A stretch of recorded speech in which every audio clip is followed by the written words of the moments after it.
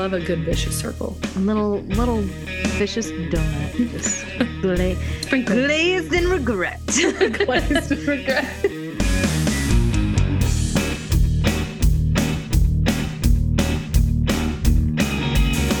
You're reading Between the Lines with Cece and Bex. I'm Cece. And I'm Bex. And today we're diving into book 3 of the ACOWAR series, A Court of Wings and Ruin.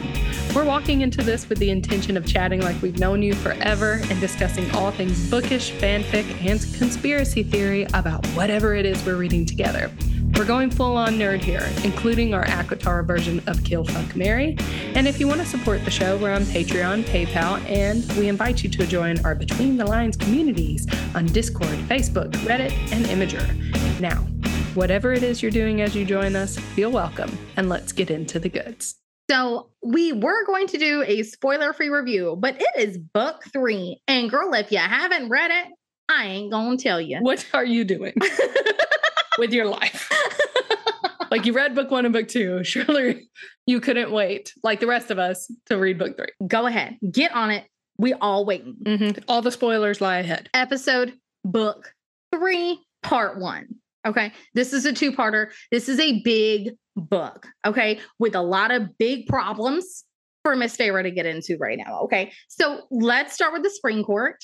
She has gone through so much at the end of book 2 with her sisters going into the cauldron, with finding out that Tamlin and Lucien have completely betrayed all of Prythian to join King Hybern for some selfish reason that I just really cannot wrap my head around. And were you shocked that Tamlin betrayed everyone? Yeah. Yes and no. I was shocked. Like, SJM got me straight up. I was like, no! What? Classic Bex bait. Classic. When they came out of the shadows, it was like, we're here. We're here to fuck shit up. It's like the one time Tamlin decided he wanted to be dramatic like Rhys, and it just went sideways completely. Hey, Tamlin, stop trying to be Rhys. Yeah. Okay. He wants to be Rhys so it's bad. not working. Stop trying to make Fetch happen. No, oh my God, Fetch, because he's kind of a dog. That's funny. Here comes Tam Tam. Tam Tam. And he whisks Feyre away back to the Spring Court. And of course, Lucien is like, girl, what you doing here? Mm-hmm. You already know. Mm-hmm. You could tell right from the get-go, Lulu was not buying her crap. Mm-hmm. Not at all. Yeah. So, do you think it had to do with his eye? I mean, we're going to talk about Lucien in a minute, but like, you think it was because of his eye? I mean, he can see that Feyre is lying, but can he see why kids love Cinnamon Toast Crunch? You know, everybody's major plot problem with Lucien here is that his eye is known to see through glamours, and yet his eye does not seem to see through the glamour of Feyre's high lady court tattoo situation. That's a really good point. I have nothing for that.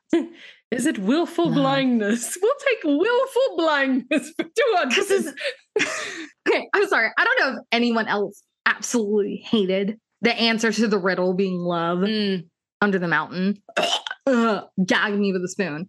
Like, absolutely so lame. So I'm going to go with that as my answer. It's love. Love is hiding the tattoo. Here's my theory. Okay, I'm ready for your theory. Here's my theory, okay? Okay, well, in SJM's defense, she claims that she's a happy ending writer. So the fact that she made love the answer to the riddle, I mean, bitch got me. I didn't guess it, okay? Me either. Is this like a Fae poultice or something? I don't know. I'm just too cynical to think that love is the answer to anything. And Mirand's like, psych, the joke. There's no answer to the riddle. You're here forever, bitch. Here's what I think. I think that Rhys, we know, is the most powerful High Lord in history. We get some allusion into the book that it would have been assumed he would have bestowed some powers upon Feyre once they coupled and mated up. So maybe her power, it's not Rhys level, but it's higher than Lucien's eyes level. So her glamour can work better than Lucien's eye is to, unravel it. I think that's a better theory than nothing. It makes a lot of sense. and it's better than love. It's better than the explanation. Amarantha, you unoriginal bitch. She really is. She's the like, fucking worst. Tortured. Like, what's new, glad she's Amarantha? dead. Come on, girl. We've all been there. Like, Be deader. Thanks. be deader. Okay. But, when we go to Spring Court, can we talk about the state of Feyre? Our first book, she's starving. Survival mode. Taking care of her loser. What did that writer call it? Personality-proof family. I still love that. That's the best description I've heard. And then we've got book 2, Feyre, who is depressed. She's traumatized. She's still not in control of herself. Starving, skinny. Like, it's basically still skinny and starving. Feyre 2.0. Like, basically no upgrades. So, like Apple, I guess. Just, you had to buy the second book. It's really all it was. And then in this book, we get angry Feyre. She's chosen to come back, and she's so different than the Feyre she was a year ago. I would say she wasn't angry. She's vindictive. She's ready. She's unhinged. Ready to go. This is totally a different Feyre that threw up when she killed her first rabbit. Oh, 100%. Now she's like... She's having violent fantasies about killing people, right? Mm-hmm. Like, I have fantasies about punching people, but I don't sit around fantasizing about slitting people's throats. There's a lot of talk about ripping people's throats out and slitting people's throats. And she is pissed. And she's enacting some revenge here. Mm-hmm. Yes. But I love that she's cold and she's calculated. This is not shoot from the hip, Feyre. This is not figure it out as you go along survival mode. She is in survive and thrive mode. Mm-hmm. She is ready to take bitches down. Yeah. Left and right. She's going to take them down. Left and she's going to do it her way, and she's going to be real sneaky about it. And I really appreciate that. She feels like she's in control of her power.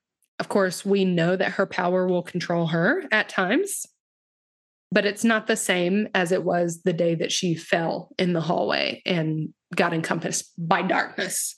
She comes into the Spring Court completely in control. She is lying as soon as she joins Tamlin and Lucien going back from King Hybern's place. She's already in. Like, she has nowhere to go. She has already lied through her teeth. And she is about to try to trick people who have 500 plus years on her. Mm-hmm. And not just experience or being alive, but to me, the more political maneuvering that comes with being a High Lord or an emissary or niece and nephew of Dickface.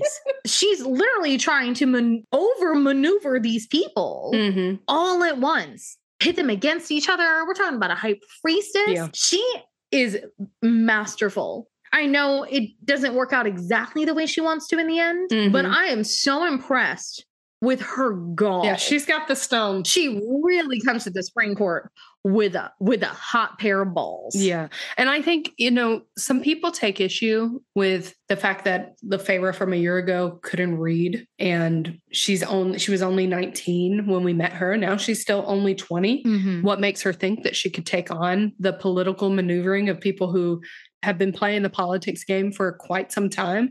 And to these believers, I say, it's a book, so magic, so hot. You're welcome.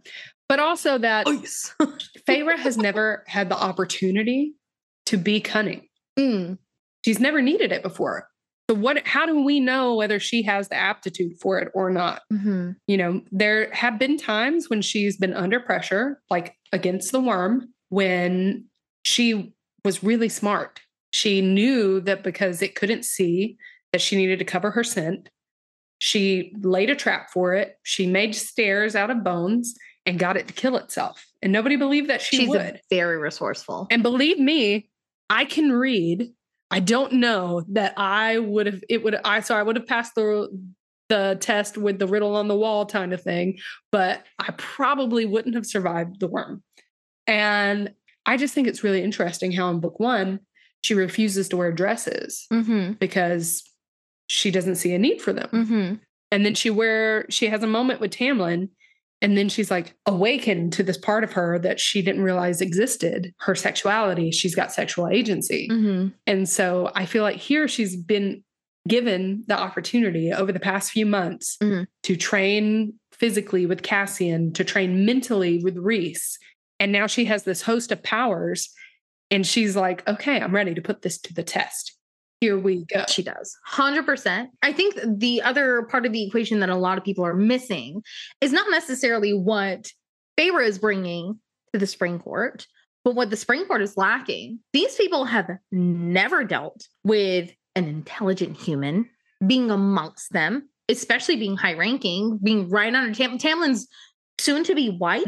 She is up there. And then now she's a maid. So this is an individual that they've really never had to deal with before. They've dealt with the Highburns and the Amaranthas, where they have a clear goal. They're like human slaves, lesser phase, Saturdays. I don't know. I wanted to do a third rhyme and it didn't work. Human slaves, lesser phase.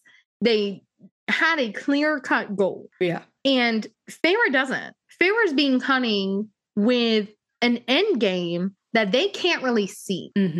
So it's, again, I don't think it's so much what Feyre's bringing as opposed to how much it is that they aren't expecting, if that makes sense. Yeah, that's true. They underestimate her a lot. They really, really do. Over and over again. And I'll say that people take issue with her being illiterate a year before, but it's not like being illiterate makes you stupid. I mean, what? Like reading's hard?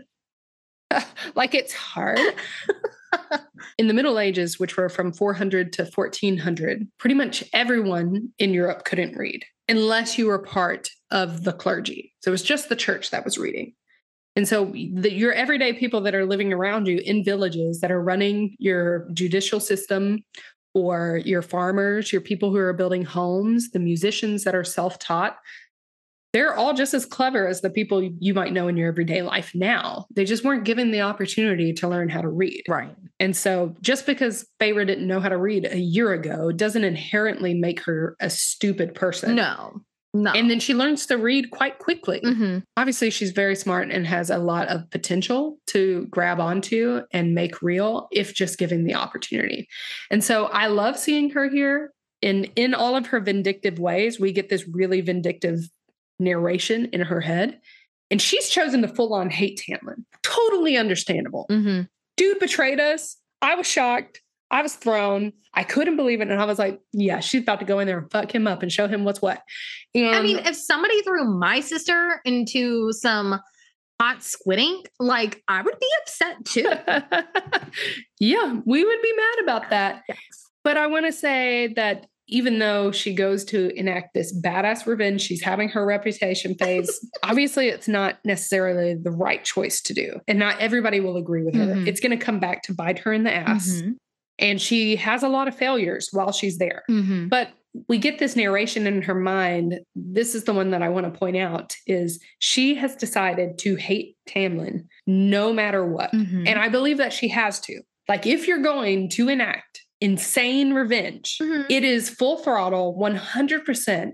You are dedicated to it. No matter what he does, what he says, you have to spin it to your own advantage to justify the justice that you're delivering. Correct. And so there's people who argue that, you know, Tamlin's had some growth here and he's trying to change, and Feyre could have just come back and could have just been like, okay, I'm here. We got out of that situation. I'm off to the night court, and not done this whole revenge thing. And she 100% could have. And she purposely breaks up Lucien and Tamlin. She goes on this whole thing of spurning the entire court, which will tear down the Spring Court entirely. And so it's not just Tamlin that's going to get hurt. Everybody is collateral damage. So I would say, I'm going to argue with them for a second and say that, no, she had to do this. Now, get all the people in trouble and all that kind of stuff? Maybe not. But girl needed scorched earth. Tamlin had already tried to come back after her. Literally gave up his people and everyone in Prythian to King Hybern just to get her back. Feyre had to go back. Because he didn't get it. He didn't get it in the note. He didn't get it when she told Lucian. He didn't understand. Oh, so you're saying if she had gone back immediately, had not taught him his lesson, he would have just tried to rescue her again? Correct. Absolutely. And there's no telling what he would have given up a second time, because I feel like he should have gotten the point. But if she had gone back to the Spring Court and been like, Tamlin, you don't understand. Rhysand is my mate and we're in love, Tamlin.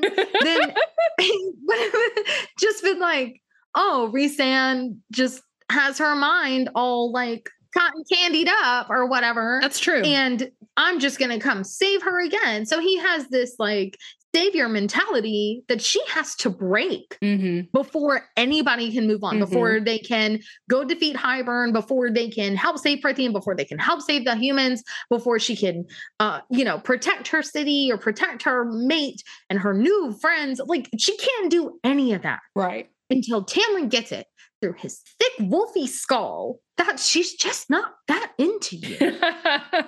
That's a good point. I actually haven't heard that argument. So that's good for you. Well done. Golf clap. Golf clap. Let's talk about Tamlin's state of mind here. Because as we discussed last book, if we were looking at this story from Tamlin's point of view, boo, boo, Tamlin, he was a male who was cursed by Amarantha, had to sacrifice his sentries. So he sacrificed some. Then he felt like he couldn't do it anymore. He took a break. Then as it came to a close, he had to do it again. And then he went and got this girl who killed his wolf friend. And then she comes over and they fall in love, quote unquote. And then she, as you said, gave up everything, gave up her life for him, which is exactly Feyre's measurement of love. Also, is the amount of violence and death one is willing to give or to receive is how Feyre measures love, which also she lives in that world where that's kind of how it's measured. So that girl was almost dead for like 10 years. Yeah. Like she was on the precipice of starving to death for like forever. Yeah. So, yeah. I mean, you're right. That is exactly where she lives. And so whenever someone gives up something that means so much to them, and what's the most that means anything to you is your life. Well, that's the only thing of value she had, right? Right. What else of value did she have? Nothing. All the treasures and all of the jewelry and stuff like that. I mean, she told Tamlin, the treasures, when she was giving it to that weird little swamp lady, she's like, you have so much treasure. Like none of this matters to you. So why do you care? Yes. And so I think that's when she got a little bit dispelled with Tamlin, which like, why do you care about all these trinkets? Like you have billions of them. Yeah. What matters to her is life and death and what you're willing to. Oh, and here's the word we're going to be using a whole lot of: sacrifice. Sacrifice is no sacrifice. And so, and then Tamlin gets rescued by this mortal girl, which I don't know that it's embarrassing because it's what was supposed to happen, but it's probably a little bit emasculating to be saved not only by a girl, but by a mortal girl. She's so tiny. She is. She's tiny. She's like shriveled up in a little hovel. This book is perfect for people with a size fetish, like a size kink. Like they describe Rhysand and Tamlin being so much larger than her. Like she gets a tiny bit taller when she's made Fae, but these people got them equal heights in the fan art. And I'm like, girl, that is not what she had said. And I have never heard them talk about Feyre being in some heels. So no, that's not ain't nobody wearing heels. I enjoy this world where you can't walk around in heels. So it does make my butt look really good. Okay. So we have this Tamlin who's been emasculated but saved by a girl. And then he's supposed to take this golden prize home back to the Spring Court. And then he loses this prize to the Prince of Darkness himself. And she's being sexually abused while she's not with her and probably worse stuff. And he remembers Rhysand from Under the Mountain and what he did for Amarantha in the eyes of everybody as her whore. And so he's just imagining that this is what's happening to Feyre. He's got to get her back. What does it say about him to his court, to the public, if he just gives up and lets her go and be continually tortured by Rhysand? He very much cares about appearances. The way he treats Feyre and wants to present her to the world as his little trophy wife. Yes. And then he brings in Ianthe, who is all about presentation and literally nothing else. Yeah. He's very much about the looks. Yes. I think he's got an interesting hero complex with a little bit of imposter syndrome. Because he never wanted to be the High Lord, and now he is the High Lord. So now that he is, I feel like he's just walking through the motions of this checklist of things he should do as High Lord. And he's just going to do them because he's the least creative person in the history of mankind or Feykind.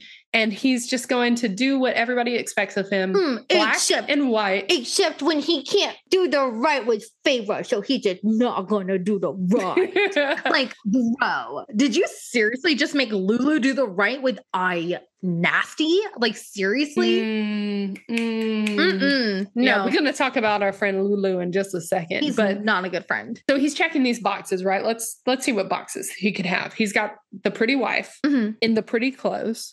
Everything looks right to the outside. They're the symbol of the cauldron blessedness together. And he's got this dope priestess, he thinks, that everybody loves. Nobody likes that bitch. But ain't nobody want to... and he's just trying to rebuild and be this symbol of security. He's going to get married to the chosen one, box after box after box. Who cares what he's actually feeling? Let's just forget all of that. He still hasn't healed from his trauma under the mountain because he's just ignoring it. Yeah. And he's taking off. And once he does, it's like that fulfillment of once I get this, that's what will make me happy. So it's this box, then this box, then this box. And it's just this never ending thing. And it's without any regard for how he feels himself, Feyre, obviously, or anyone close to him. Right. It's just as long as everything looks perfect to everybody outside. Right. And I get that, being a leader. I mean, how many times have we read or seen movies or TV shows, what have you, about kings and queens or people of royalty or with a namesake saying, oh, you need to marry this person so we look good. Yeah. Well, we need this money. We have to keep up appearances. We have to do this and blah, blah, blah, blah, blah. So, I mean, there was a lot of sacrifice to... That's our word of the day, kids. There's a lot of sacrifice as a leader. You give up your own personal identity, your own wants and needs. Of course, Tamlin kind of didn't do that with the whole King Hiram thing. He was very selfish on that. But I completely understand what you're saying. Like, he is just trying to do that self-sacrifice, but he's not doing it for the right reasons, and he's not doing it for the right people. Yeah. And you know what I enjoy about Tamlin's state of mind here is I think he's so delusionally relieved that he has beaten Rhysand and gotten back Feyre that he's just going to willfully overlook the fact that Feyre is 20 pounds heavier and healthy and happy. And just there's a stark difference in her personality. She's willing to look at flowers, wear the color red. She's wearing dresses and making decisions left and right. And she's got a little bit more authority about her and taking a stand on things that she believes in. And it's completely different than the Feyre we had before. And he's like, oh, well, I'm just going to get that paint set out that I bought her for the solstice. And as long as she's painting, then everything's just fine. And it doesn't really matter how she's acting. And so you're telling me that this Feyre that's come back and is in control of herself and has an opinion about something is telling Tamlin, no, you're not coming, we're going, has something smart to say to the prince and princess when they come. This is the girl that you think went and suffered months of sexual abuse from your homie Rhysand, and sexual abuse renders this result. This is where we're at. Well, okay, so I'm going to say this. As blind as he is to how healthy and happy and amazing Feyre is now, just as blind is when she was literally withering away under his watch. Yeah. I mean, Rhysand was like, if I could have throttled him after seeing you, when she looks at herself through Rhysand's eyes, when she gets to Valaris, it made me tear up a little bit. She's like, I looked at myself and I was so sunken in. My eyes were so dark. My face was so sullen. I was so skinny, and I just looked like all of the joy in the world was just sucked right out of me. If Tamlin can ignore that, if Tamlin cannot see that, he sure as shit won't be able to see her wearing red or she's painting again. Like, he's not going to be able to see that. That's just what he already saw. He already saw that level of, not appeasement. Yeah, in his mind, she's that constant. She was already like that. Yeah. So, and that's what he chose to see. It's so with Tamlin, it's what he chooses to see. And even when he goes with King Hybern later on in the book, he says, oh, well, you shouldn't have betrayed me and left because I was just going to betray Hybern afterwards. I'm like, really? You think you're just going to flip on him just like that? Girl. It's how he chooses to see his reality. Yes. You're not going to just flip on Hybern and everything's going to go back to normal and you and Faye are going to live happily ever after. It's not going to work that way, bro. Well, also, just fucking say that then. If that's the case, Tamlin said that he was going to keep her in the loop on all the things that he had going on. You know what would have been the most important thing to keep her in the loop on? From second one, from entering the spring court, would have been like, hey, so glad you're back. First thing to know, we're not actually in bed with Hybern. We got a master plan to fuck him over. So now you're on that team. And then this all could have been avoided. Yep. That or she could have just stabbed him right then and left. But then she wouldn't have been able to be all awesome during the solstice. And no, I agree. That was great. Really cool, like fucking Ianthe's stuff up. That was awesome. Oh, she got all the catty revenge on Ianthe. Oh, good. All the catty revenge. And she so deserved it. 100%. Fuck Ianthe. God, she's the freaking worst. Can we talk about your man, Lucien, for just a second, though? Because I always have time for Lucien.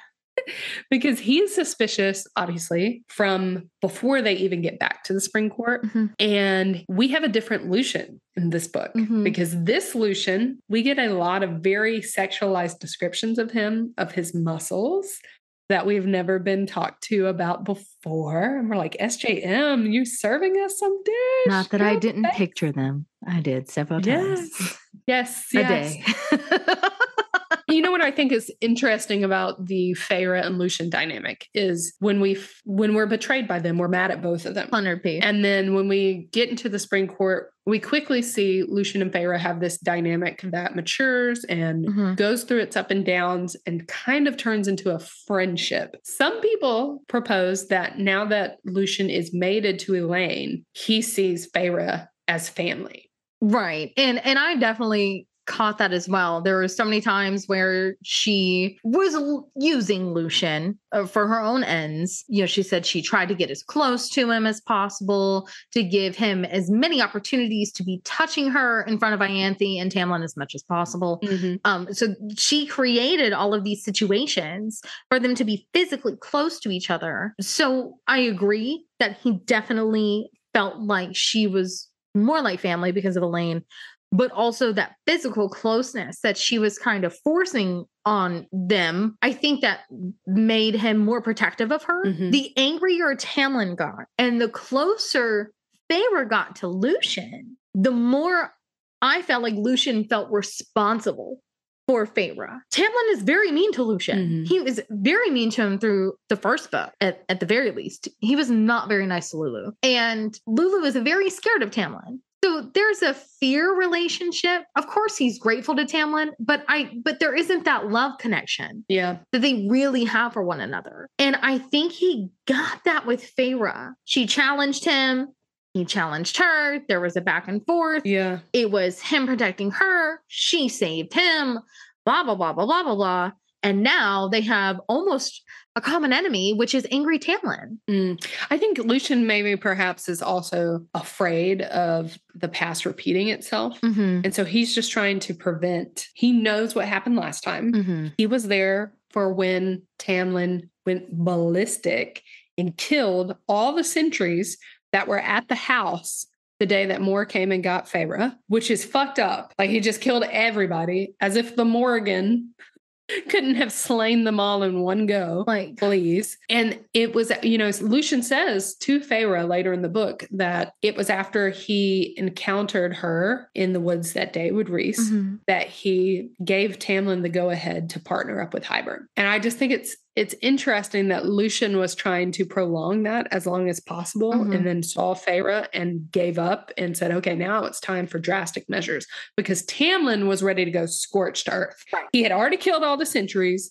He was doing all the things, acting crazy. He'd torn apart her room, doing all his usual ragey shit, while Lucian is going to the day court to see if there's a way to break the curse, the bargain, the bond that they have. And then Lucian's going to hunt down Feyre in a chance to get her back before things get so bad. And I think he goes to look for her with the expectation that it's going to be Feyre. And she may even be asking for his help. Of course. She may look terrible. Like, yeah, no, in their mind, there is no way that what he encountered was what was going to happen. Correct. There's no way he could have thought this was going to go that way. No, literally reached out his hand to her and said, come home. Yeah. Come home. And the only way they can reason it is that Rhys has got her under mind control, Right. So, I mean, his version of the story is of course reasonable for him to think. I just think it's interesting that he suspects this whole time that Feyre is doing this, but he doesn't give her up. And he totally could have. And why? Because what would happen if he did give her up? Tamlin would go nuts. Again, we don't need this. If he even believed him. Right. You're right. If I'm Lucian, I'm laying in bed and I'm just thinking, okay. Oh, I'm Lucian laying in bed. Hey. We're thinking about Lucian laying in bed. Okay, sorry. And he's thinking in his mind, okay, option one, I tell Tamlin, and his reaction is, oh, thank you, Lucian. I appreciate it. Now I shall go and murder Feyre. Or option B, he doesn't believe Lucian at all and takes it out on Lucian. Or he begins to suspect Feyre as well and then eventually takes it out on Feyre. Right. And then Lucian will have that on his conscience that he's the reason that Tamlin's punishing Feyre. And I just don't see a win for him. Right. He's very much a wait and see what happens kind of guy. He definitely is. Yeah. Most definitely. Yeah. I also, back to the family dynamic of Feyre being in control of whether he can see Elaine. His mate, that Lucian doesn't know what family is. He's had a shitty family. And even in Tamlin's court, he's not family. He's an emissary that Tamlin can still boss around. And he doesn't have women in his life. The only woman he's had in his life was murdered before his eyes. His mom, for his whole life, has been beaten by his dad. And so he just does not have an idea of what family could be. And so I think he ships to Feyre's team, not knowingly. If you asked him, which team are you on? He'd say Spring Court all day. Right. But I think in his heart, he's like, oh, if this is Feyre and she's going back to Elaine, I'm going with her. In his mind, I feel like that's where he thinks he belongs. Yeah. Because his mating bond is where he belongs. Like that, he doesn't have a choice of. Right. The universe is making him, or the cauldron is making him. So he's got family now. And who wouldn't cling to that if you've never had it? Of course. And I think there's a really strong connect with him and Tamlin. I think he feels like he's away from home. I feel like he is sad in Velaris. It's not that he doesn't feel like he's safe or that he's welcome. It's just when you grow up in so much abuse and so much physical pain and the mental and emotional anguish you feel, it kind of makes sense why he ran and stayed with Tamlin. It was familiar enough, but also relatively safe. So he got just like a little taste of the abuse. Yeah. Without actually being scared of dying. Yeah. So I think going over to the night court and being around Feyre and being around her people, being near Elaine, he does feel like that's where he should be. But if you've ever come out of an abusive home or an abusive relationship and you go to a good family or you go to a good boyfriend or a girlfriend, you almost fight it. You're almost like, this isn't right. Who is this? Why are they smiling at me? Those flowers? Yeah, makes you the suspicious and paranoid person. Completely suspicious. I think Lucian is keeping the night court at a distance for his own emotional reasons. And I think they're keeping him a little bit at a distance because he's from the spring court. Yeah. But everyone inherently knows that is where Lucian needs to be right now. That's true. And we're going to wrap up the spring court. I know we have other things to talk about, but I do want to talk about Feyre. We know is an unreliable narrator, right? So we're seeing all of her time in the spring court through her eyes. She's decided she's hated Tamlin. So Tamlin can hold a fork the wrong way. And she'd be like, look at this asshole. Okay, but really, like who that. holds it upside down? Who's that guy? Get out of here. What are you doing? I tell my friends all the time that when you decide you've hated somebody, everything they do will annoy you. They could just be eating cookies and you'd be like, look at them eating cookies.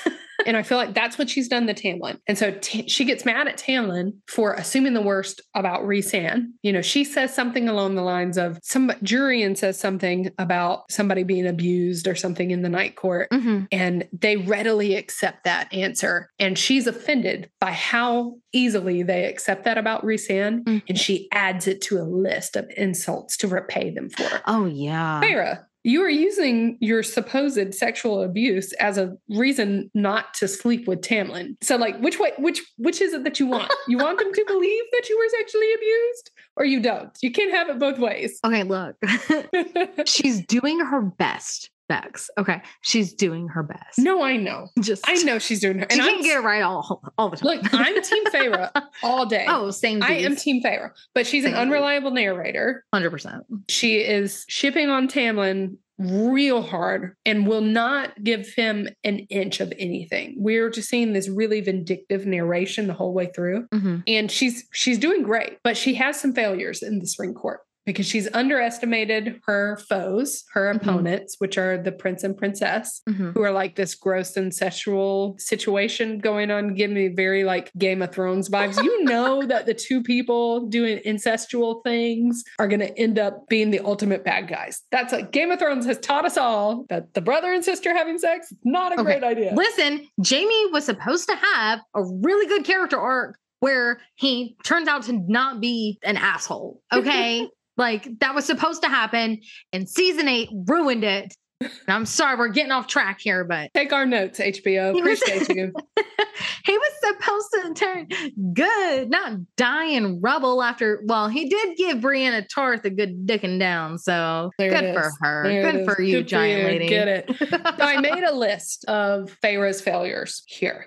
Oh my God. You know I love alliteration. You know I got it. Give me some Feyre failures. Here we go. She's full Machiavellian because this is the same woman who will then say later in the book, you know, we should show people the good people that we really are. And she's manipulative. She's abusive herself. She takes down collateral damage, and she's unhinged in a way that she just lacks self-awareness.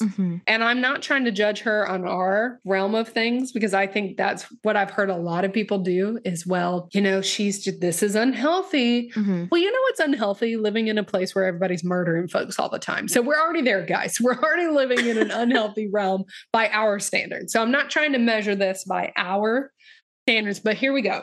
She's willing to break up Lucien and Tamlin, you know, even though she ends up like having a friendship with Lucien, she's going to separate them on purpose and cause this divide that seemingly will not be able to heal. Oh, yeah. So then she pisses off Ianthe, which Ianthe deserved it. I was loving this. Loved it. But it had a trickle-down effect of getting the sentries in trouble. Eventually, one of them got whipped. Feyre's responsible for all of this. Correct. She put this into motion, right? So she's there and cleaning up the blood and doing all the things, but she's still willing to do it. Yeah. She's going to clean up the blood, but she did it on purpose. She's not taking it back. She's not saying she's sorry. And she almost, whenever it was happening to the sentry, there was a part, and I hadn't even thought about this, so I don't have it with me. There was a part where the sentry was getting punished, where it almost felt like Feyre thought this is just what has to happen. Yeah. The ends justify the means. This is a part of it. I can't jump in. I can't change this. I have to let this play out. And you can't acknowledge it. Correct. That's what I was saying earlier, that when you choose this path of revenge, you have no choice but to dedicate yourself 100%. Because if you start to doubt yourself, it all crumbles. Then you have to acknowledge it, and it starts to crumble away. So everybody here is your enemy. Tamlin's friends are your enemies. And you've got to go, it doesn't matter who you got to hurt and what you got to do to get there. You just got to get the end game. Right. And so she then doesn't handle the prince and princess very well because they're like way older than she is. And they've been poisoning her with Fabane this entire time. She's got this dull headache. She doesn't see the signs. And she knows that Fabane exists because it happened in book 2 with Rhys-Ann. when they tried to take Rhys-Ann. But it just doesn't occur to her to consider that even though they couldn't penetrate her mind, that they still might have other moves to play. Correct. It's like she kept them from getting in her mind at the dinner table that one night, and she was like, "Ha ha! I foiled them." And now they have no options. But I mean, but to succumb to me, the 19-year-old. Look at King Hybern. When he had all of them in the same room, were they all chained up? Was he punching everyone? No, he had other means to restrain them. Mm-hmm. So they learned from the best, apparently. Yeah, of course. And took her out in a very sly way. And honestly, I did not see it coming either, but it was a good turn. SJM's like that. And then how good is Feyre doing at faking this whole thing when Lucian suspects her? The prince and princess don't buy an ounce of it. Tamlin's willfully blind, so he's not a good judge. Ianthe's playing chess with her. Ianthe knows. Ianthe playing checkers. Feyre's playing chess. Our homeboy Jurian has known the whole time. Oh, wow. That part with the blessed children, the children of the blessed, whatever. Mm-hmm. Oh my gosh. I was like completely taken aback by Jurian's little speech with her and how much he cared about the kids. And he was like, thank you. And completely called her out and knew. And that was just the first little hint that Jurian wasn't as bad as he seemed. Yeah. We come to like Jurian. Yeah. But I mean, like, how good of an acting is she really doing? If really the only person she really has to fool is Tamlin. That's true. Tamlin surrounded himself with a bunch of enablers. Well, and look, so, everyone's trying to fool Tamlin right now. Ianthe's trying to fool Tamlin, which she does. Mm-hmm. Lucian's hiding things from Tamlin. The twins are trying to fool Tamlin. Everyone's trying to control what Tamlin does. And that almost makes you kind of feel bad for Tam Tam because it's like he's got all these actors coming at him.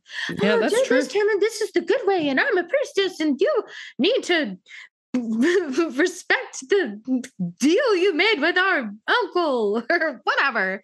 There's just so many ways that he's getting pulled apart. So she's acting for Tamlin, but I think she's kind of like we talked about earlier, just maneuvering around everyone else. She just got a little bit outmaneuvered by the twins. Yeah. And then, of course, she lays the Spring Court bare for plundering and for Hybern to take quite easily, but arguably they would have done it anyway. So that one doesn't bother me that much, except that she does break away the loyalty, so there's no sentries to protect the regular citizens. Yeah. And so they're collateral damage as well.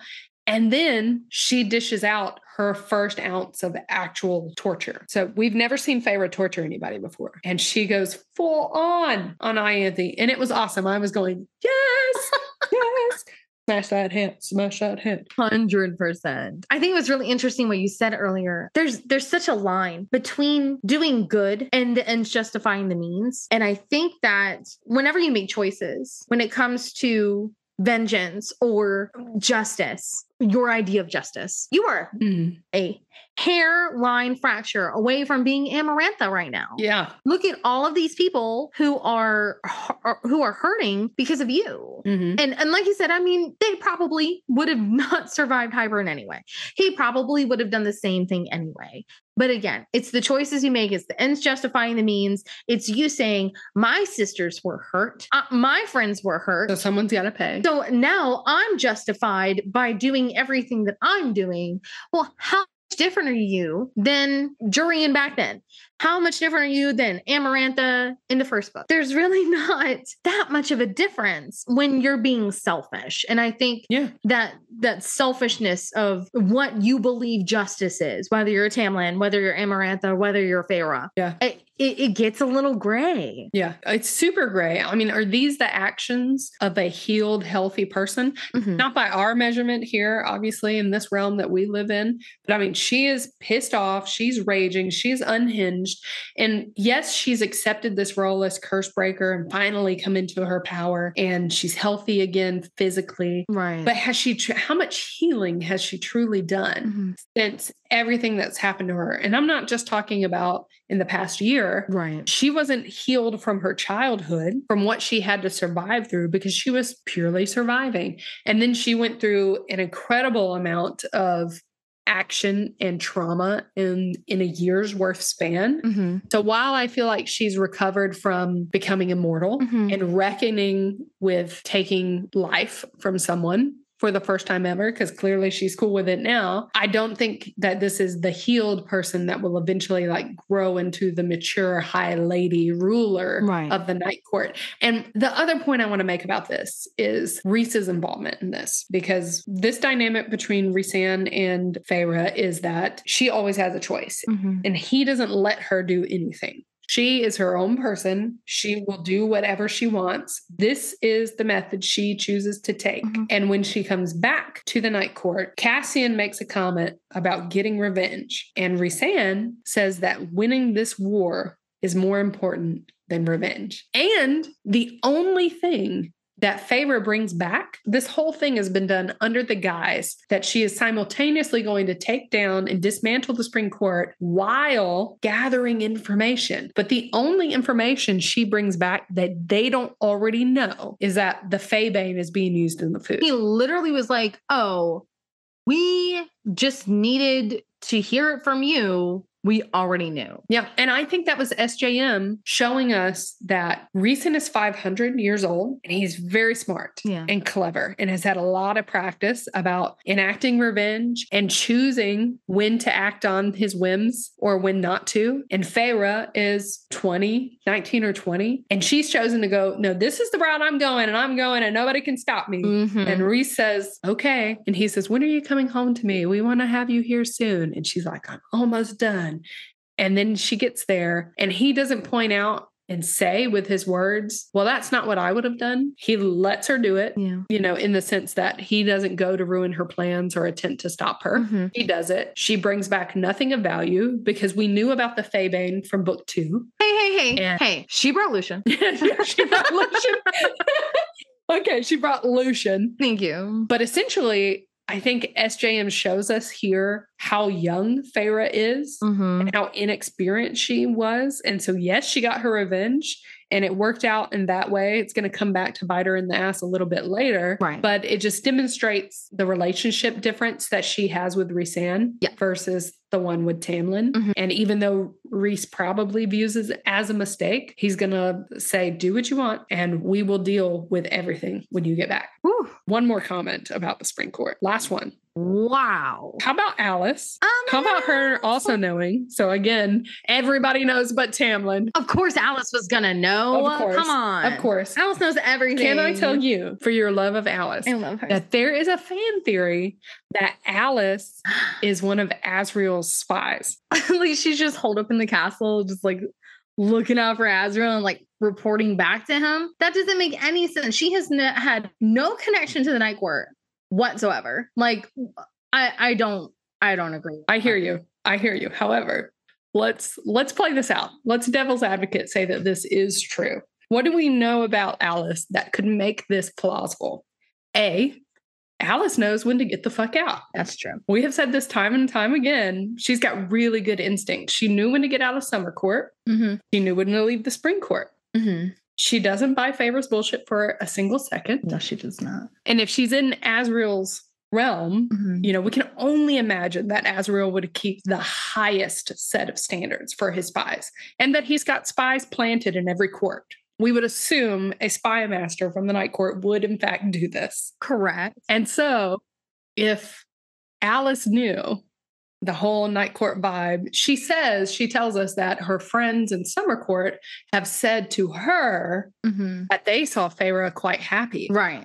Which already leads us to know that Alice is in a bit of a gossip network within the system. Right. But it felt a little bit more like Downton Abbey, like, oh, this is what the lords and ladies are doing. And they, you know, just kind of tell each other on the down low, you know, servant to servant. So that's how cool would it have been, though? How key would it have been if Asriel had a spy placed, not only in Spring Court, but at such a high level that she had regular access to Feyre the entire time? I mean, she literally was one of like 4 people that Feyre could even see because everybody else was glamored. So, I mean, I could see that. I'm just saying, I think if anybody's going to be a badass spy, I could totally get on board with Alice being it. And also, I could totally see Alice making some kind of bargain for the safety of her nephews. And who better to protect them? Yeah, and that was my next thing. But at the same time, that's really dangerous to be a spy. True. But she's a badass. You know, she is. And there's no part of me that doesn't want Alice to have a bigger or like cooler role. So I am going to change my mind to the fan theory only because I love Alice so much and I just want her to be super rad. Right? Go on. She's a high-powered career woman made of tree bark. That's my story and I'm sticking to it. You're so cute. I don't know who came up with that fan theory. I read it on a Facebook group somewhere. So good job, everyone. Good job. Here's this episode's ad commercial written and directed by the incomparable Cece. Hey y'all, it's me, Terrible Tamlin, and I've gone crazy. This is the Spring Court Estate Sale, and everything must go. A giant castle with 50,000 acres, $189.99. Mandatory sex cave, $69.69. A book of dirty limits, $69.69. And these prices are so low you'd think I've lost my will to live. Well, you would be right. Need invisible servants, a traitorous red-headed stepchild. How about two? Count them, 2 sets of Illyrian wings. Buy one, get one free.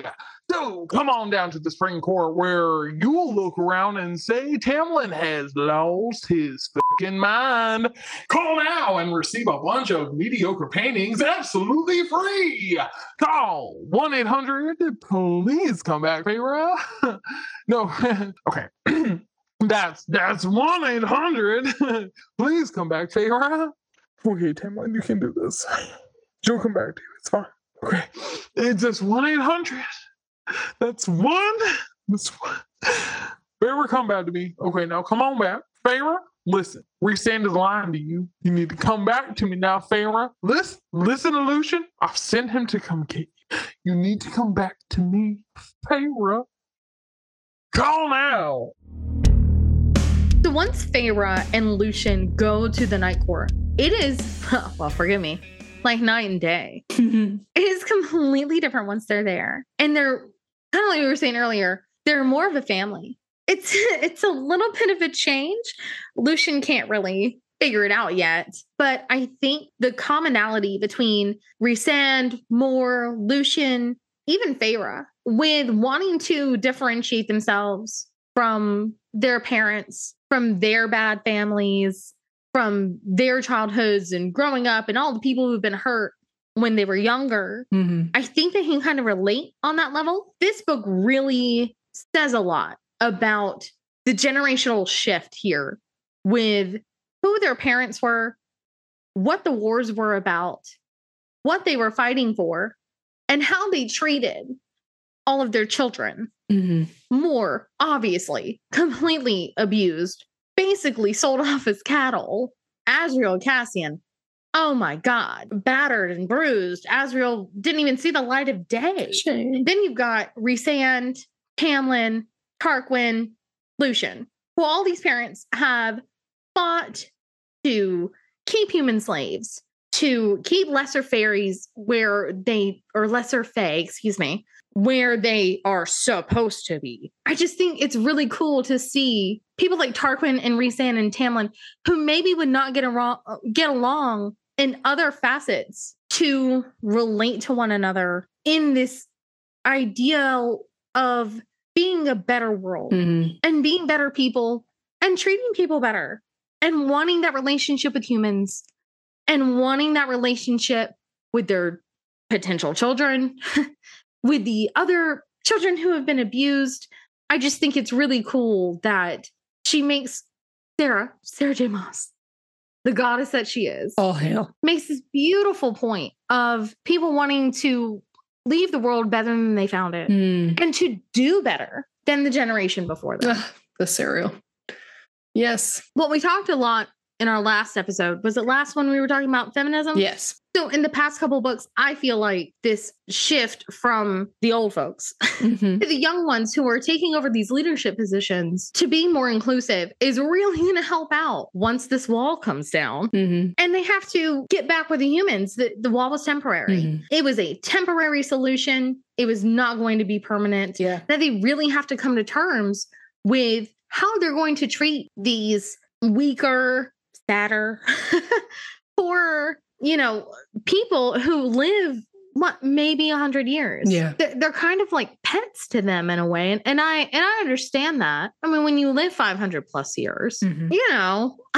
it just makes a lot of sense to think of humans as lesser. Yeah. But when you look at Rhysand, or Cassian, Cass. I know I keep bringing this point up where where he tells Nesta that he's willing to fight for people who can't defend themselves. Yeah. And I think that's really the main point here is people being able to defend those who can't defend themselves, Mhm. whether it's, Moore and her family or Lucian not being able to protect the one he loved. Yeah. There's just so many instances of torture and pain that they don't want to see inflicted again. No, I agree with you that there's a generational mind shift here. And for me, it just seems like the status quo is exhausting. Like thinking about going to the Court of Nightmares is exhausting. They've got to figure out their strategy, how they're going to play it, what mask they're going to wear. Mhm. We get some illusion of that in the Spring Court with everything being formal, with Tamlin sitting at the head. It's this long table. They do the priestess thing with the very elaborate ceremonies. Right. Everything's long. You would think that would be the same in Baron's Court, where it's all very traditional. Mm-hmm. And I just get this sense of exhaustion where when people walk into the night court and they experience how casual it is, Mm-hmm. they're just relieved and they can be themselves. And We just wear whatever. We just do this. Like, it's whatever you want to eat. Like, if you want to live with us, it's fine, I guess. Like, yeah, it's very lackadaisical. yeah, As opposed to other places, 100%. it just seems like the new way of thinking is easy and it's comforting and it's casual and Mm-hmm. it's not this calculating thing that you've got to be on your guard at all times. Like Eris, when he attacks Feyre on the ice and he says later that he was in front of his brothers, he was in front of his entire court. So whether he wanted to inflict such really humiliating pain upon Feyre, where he's pulling her by the hair, cuffing her and gagging her with his firepower, Mm-hmm. he has no choice. That's the mask he wears when he's there. He's got to play that part. Mhm. He cannot be anybody else. Right. God, that sounds, I would run away from that so fast. I'd be the Lucian in that moment too. I'd be out of there as soon as I could get out. I mean, Eris is like, I'll just kill my dad. It's fine. It's that much. It's of healthy, right? A difference. Oh, well, right. I'm sure there are a few children out there who might. There would be a really high, really quite a lot of market for psychology and therapists to be here in this realm, just suggesting that as an occupation for any fae that are looking for a market to get into. Oh my gosh. Now show me on your wing where the priest touched you. Where did the priestess touch you? Oh, no. Oh, Lord no. Almighty. But I hated the story of Rhysand's family dying. Yeah. But I thought it was really interesting how even though Rhysand and Tamlin did not necessarily get along, they had the same ideals. Yeah. Same thing with Tarquin. He goes to the summer court. Do they lie to him? Yeah. Yeah. But there's this inherent feeling, even after they receive the rubies, that Tarquin has the same feelings that Rhysand and Feyre do. And so they almost just kind of trust him anyway. Yeah. Oh, yeah, he wants to have us killed. Yeah, sure. Whatever, dude. Okay. So we'll be best friends next, but like, no big deal. It'll be fine. We'll send it back. You can send us some friend sapphires or whatever. So I like that even though a lot of these leaders, and it's the leaders who are really making these big changes. And I would say especially Tarkin, just because he's very young. I believe he said he was, what, 80? Yeah. 70, 80 years old. So he's very young. And he's like, oh, I don't know what kind of stuff we have. It's just kind of like lying around. I don't know, like, what book? He doesn't know.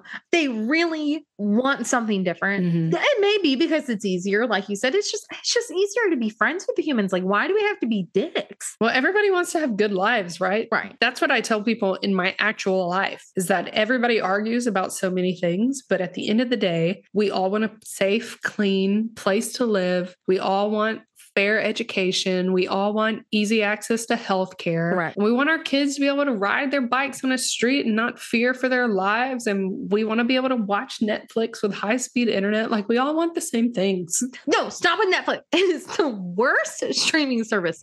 Bex. You're going to, like, Netflix is coming for us now because of you.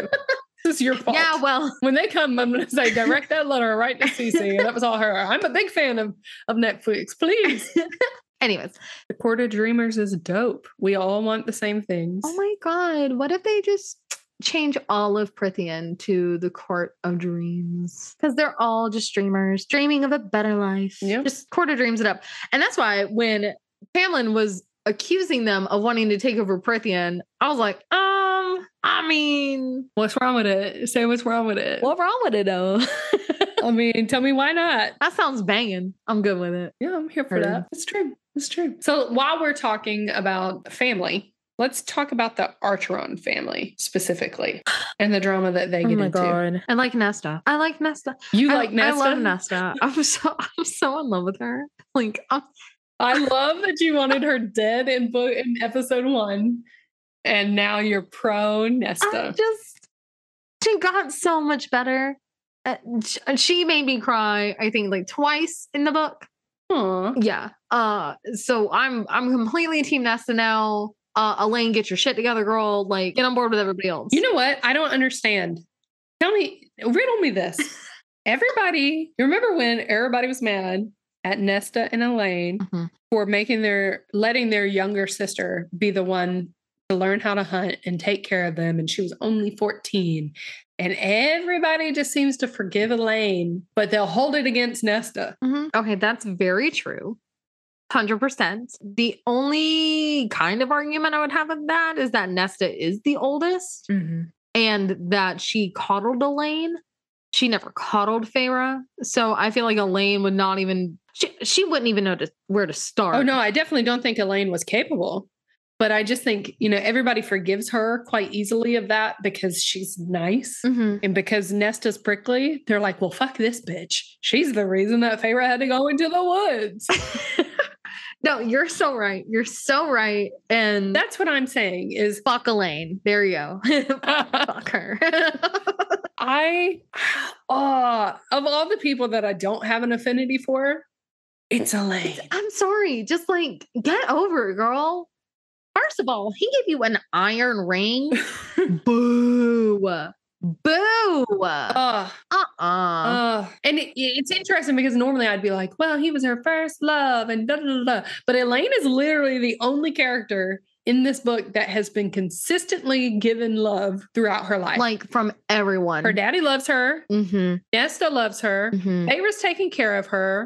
She got a boyfriend. She was the only one not starved for love and attention. Even like the servants and stuff in her new house liked Elaine because she was like helping out and planting flowers and everything's just bright and shiny and, flowers and butterflies with her. Yep. And the second that things get a little sideways, Elaine crumbles. Yeah. Like, I'm going to hide in my room for 4 months and you guys just figure it out. I love an oracle trope. Yeah. I love a seer trope. And I got so excited when she was revealed as a seer. Yeah. I was like, cool. Oh, this is going to be dope. She's going to become like this huge player.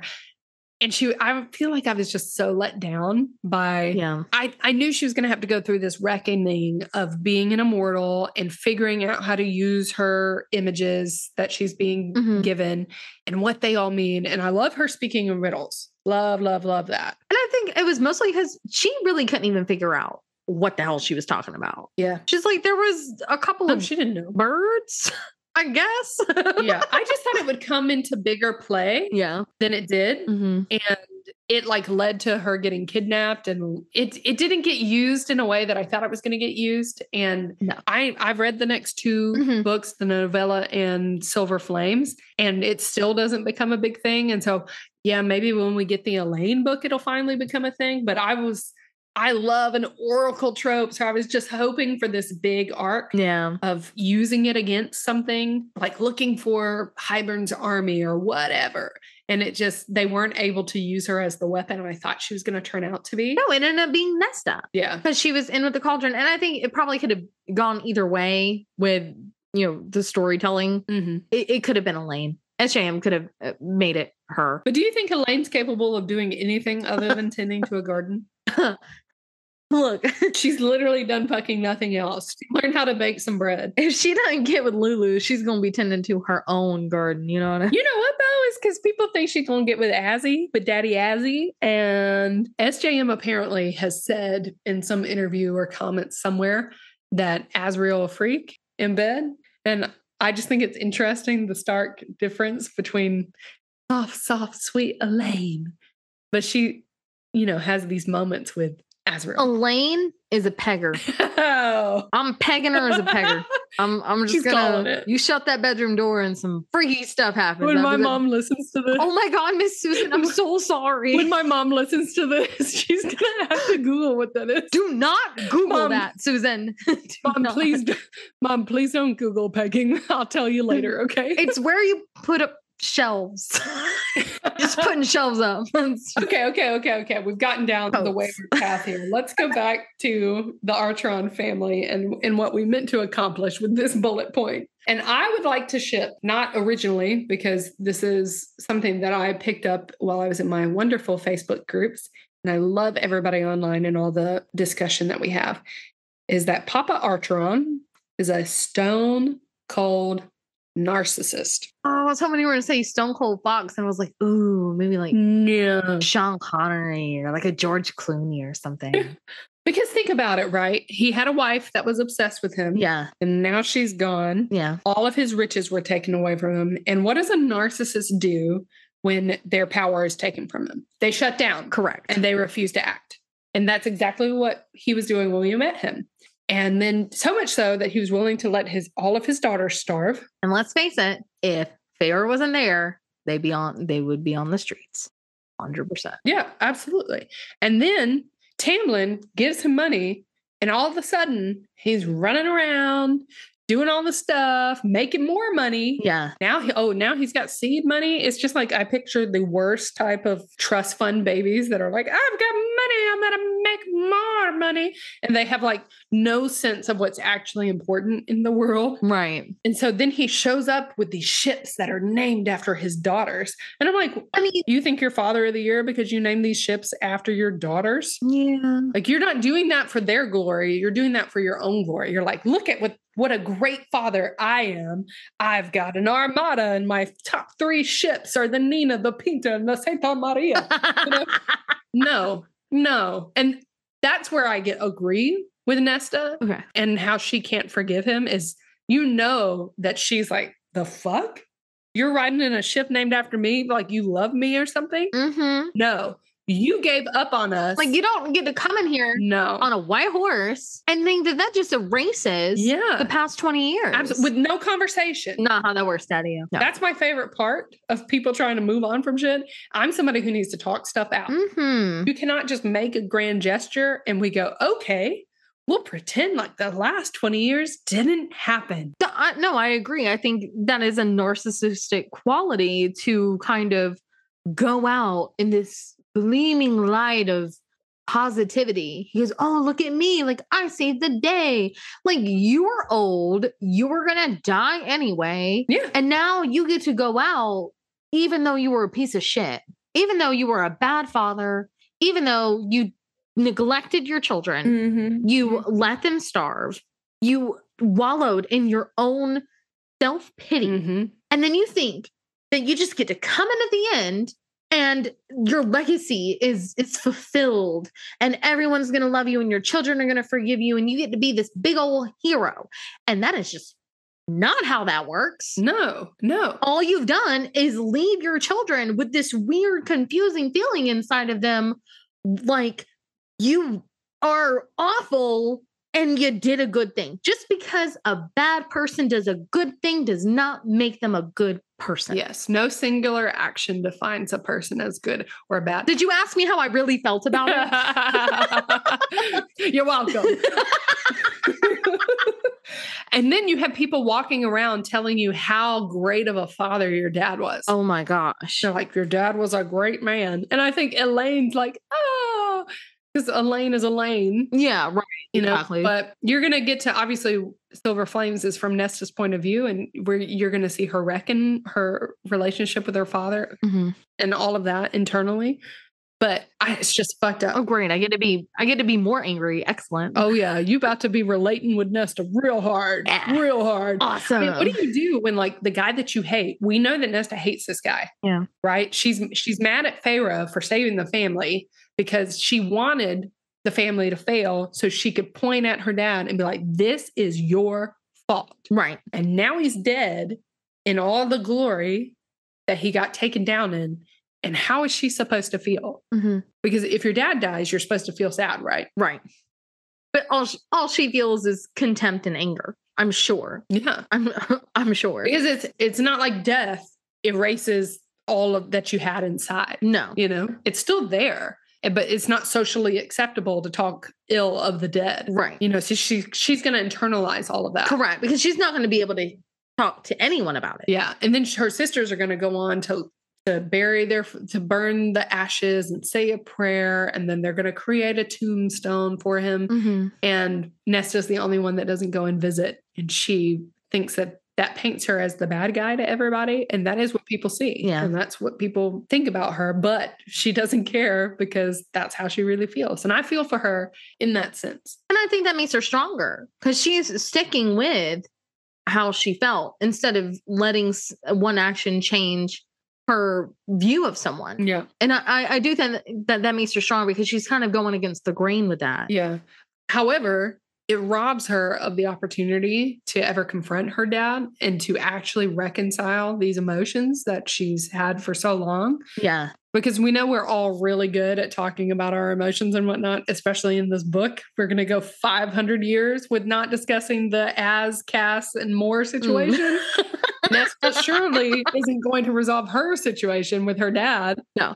You know, and now he's dead because people die in this book all the time. Now he's dead and she will never have that chance. Right. Even though it's anger, she'll never have that chance to get that off her chest and reconcile with it and put it out of her life. If you just wanted to talk about Bubba, we could have done that. It's fine. I mean, I thought you might have some interesting comments coming from you personally. It was, honestly, it kind of felt good.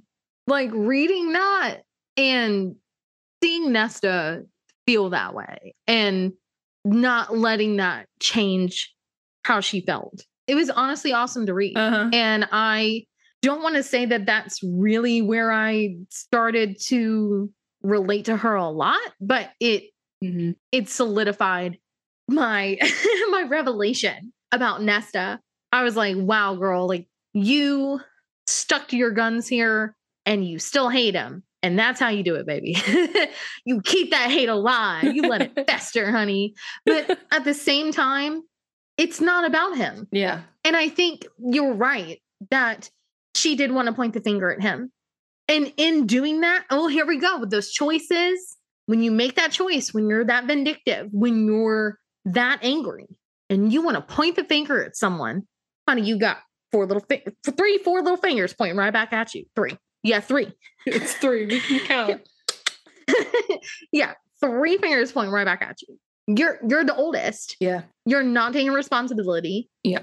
You're focusing so much on him and on your anger that you're missing everything else. Yeah. Yeah. People think they go through trauma alone. You know, when everybody is experiencing trauma alone in the same room together. You know, it's not like her dad didn't go through trauma. Right. Like he was just happy, joy. I mean, the man got his legs shattered. Come on. Like, his wife died. Yeah. And now he's destitute.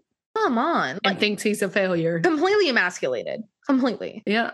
That doesn't make his actions right. No. But yeah, it's like Nesta thinks she's the only one that's going through trauma, and she doesn't see the trauma that he's also going through. Mm-hmm. And so therefore she can't accept it. And it's just like so reminiscent of real life where everybody thinks they're the only ones going through trauma, mm-hmm. and nobody can see the trauma that they won't share, you know? And it's just a nice little vicious circle that we got going on there. Vicious circle. Ooh, we love a good vicious circle. A little vicious donut. Just glazed in regret. Glazed in regret. Oh.